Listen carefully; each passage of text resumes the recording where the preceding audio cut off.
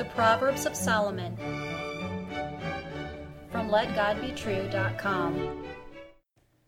Proverbs chapter 28 and verse 26. He that trusteth in his own heart is a fool, but whoso walketh wisely, he shall be delivered. Hear the words of God in Solomon again. He that trusteth in his own heart is a fool, but whoso walketh wisely, he shall be delivered. You are your own worst enemy. You have inside you a voice that is dearer than the voice of God or any angel or man. This voice can comfort and convince you against any teaching or warning. This voice is with you 24 hours a day, and it always tells you what you want to hear and believe. It helps you make most of your decisions. You are a fool. Your heart has a strong opinion on most any topic, whether you know anything about that subject or not. Your heart reacts in an instant against criticism or reproofs, and it controls you with passionate desire for anything it wants. Your heart can lull you to sleep about matters that it says are unimportant, and your heart can keep you from sleeping out of envy or hate. King Solomon used the word heart in this proverb as a metonym for your affections, your inclinations and thoughts.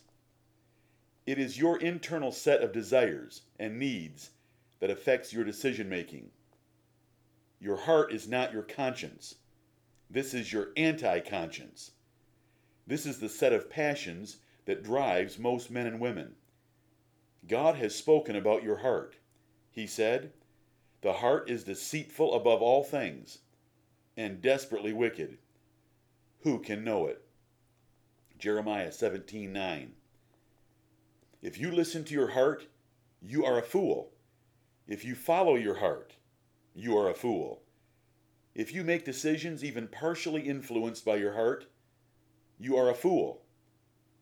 You are submitting to the most deceitful, depraved, and dangerous source of information on earth.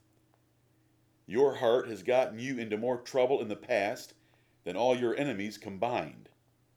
You are, truly, your own worst enemy. Wisdom is the power to choose truth against your heart. Adam died in the Garden of Eden the day he ate the forbidden fruit, according to God's promise and warning. Since Adam did not physically die until 930 years later, what actually happened to him the day he took the fruit from Eve and ate it? What part of him died? Not his intellect. He was as intelligent after sin as before sin. Not his power of observation. He could perceive naturally as well after sin as before sin. He was still mentally sane. But his affections for God and spiritual inclinations or desires died. He was then morally corrupted without any desire to seek God, to please God, or to obey God. Rather than beg God for forgiveness, he made aprons of fig leaves. Rather than repent, he hid himself among the trees of the garden. Rather than confess his sin, he blamed God and Eve for the mess. He was now motivated by selfish impulses that were dead toward God and others. Adam became totally depraved, as theologians call it. Though his brain still functioned intelligently, with logical connections based on observations and perceived consequences, Adam's affections and desires were totally different. They were now anti-God, anti-truth, anti-wisdom. Adam now hated God and godliness. He loved all the sinful lusts of body and mind that were now in him. He was now an eager follower of the devil, spiritually dead in sins, as Ephesians chapter 2 verses 1 through 3 describes. You were conceived and born this way, dead in sins, just like Adam, hating God, loving the world, obeying the devil, and fulfilling your lust in every choice. This is the reality of humanity. This is the truth about all men and women, all boys and girls. Without a second birth, won by the Spirit of God, they remain in this state of spiritual death and enmity against God. You must be regenerated by God with a new spiritual life to do any good. Any doctrine of salvation must deal with this fact. Evangelism must deal with this fact. There are no means to influence a person in this dead condition. He or she must be given life first. They must be born again first. They must be regenerated before they can or will believe any efforts to persuade them. Any other doctrine of salvation is false. Today, it is totally acceptable to trust and follow your heart. In fact, you are taught that your heart can decide what is right for you. One man will leave a church and say, "I did not feel right in my heart there." A man will leave his wife and children for a younger woman saying, "My heart was not in my marriage any longer." A man will quit his job and become a homeless loafer by saying, "I am going to follow my heart." All such people are fools. The primary method of teaching today, even at the university level, is to trust your heart. After the professor presents several contradictory views of capital punishment, he asks the bright-eyed little students, "What do you think? What do you think?" This is not teaching. This is corrupting youth by flattering the idiocy and pride of their hearts. This is conditioning them to think that their opinions are worth considering. This leads to hating anyone that criticizes or opposes them, especially a Bible preacher without a university degree. Teenagers defy parents because their wicked hearts tell them they are right and their parents are wrong. Adulterers pursue other women because their profane hearts tell them they deserve it and no one will be hurt. The self-righteous leave a church because their hearts tell them their pastor had no right to criticize them like that. Pornography addicts justify another look based on their heart excusing such an innocent thing. Where does following your heart lead? To destruction, which is understood in this proverb by comparison to the parallel clause. Fools will be hurt and punished, for their decisions are based on the feelings, lusts, and arrogance of their own hearts.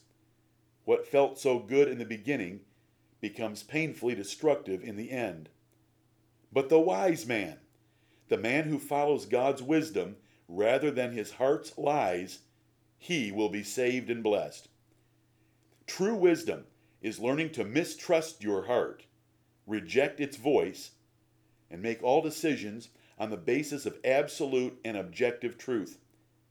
Where is the source for such fabulous decision-making? In the inspired words of the living God recorded in the Bible. It is by learning God's words and training yourself to make decisions based on them that you can be wise and saved from the deceitful impulses of your depraved heart. The purpose for ministers is to make war against your heart. Godly ministers do not try to make you feel good. They try to make you understand how dangerous your heart is as it opposes God's word. They are to cast down all your imaginations and thoughts and bring those imaginations and thoughts into captivity to the obedience of Jesus Christ. This description of a minister's job is found in 2 Corinthians chapter 10, verses 4 through 6.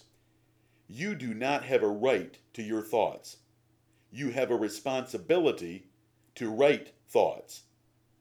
But most contemporary Christians are obsessed with their hearts and thoughts and feelings. They measure everything by how well it matches up with what they think on the inside. Fools. How wise are you, listener? Are you ready for a test? Whom do you have a grudge against? Is it right in the light of God's word? If it is not, what are you going to do about your grudge? If you are a Christian woman, Do you always dress in modest apparel with discreet accessories and conservative makeup? If you do not dress that way, what will you do about it? The degree of your wisdom is the degree to which you can crush your heart to submit to the words of God in the Bible. If you learn to walk wisely by the directions of God's commandments, He will deliver you from all the pitfalls and obstacles that clobber and confuse your heart-following neighbors. If you will trust Him and not lean toward your own understanding, He will direct your paths in good ways.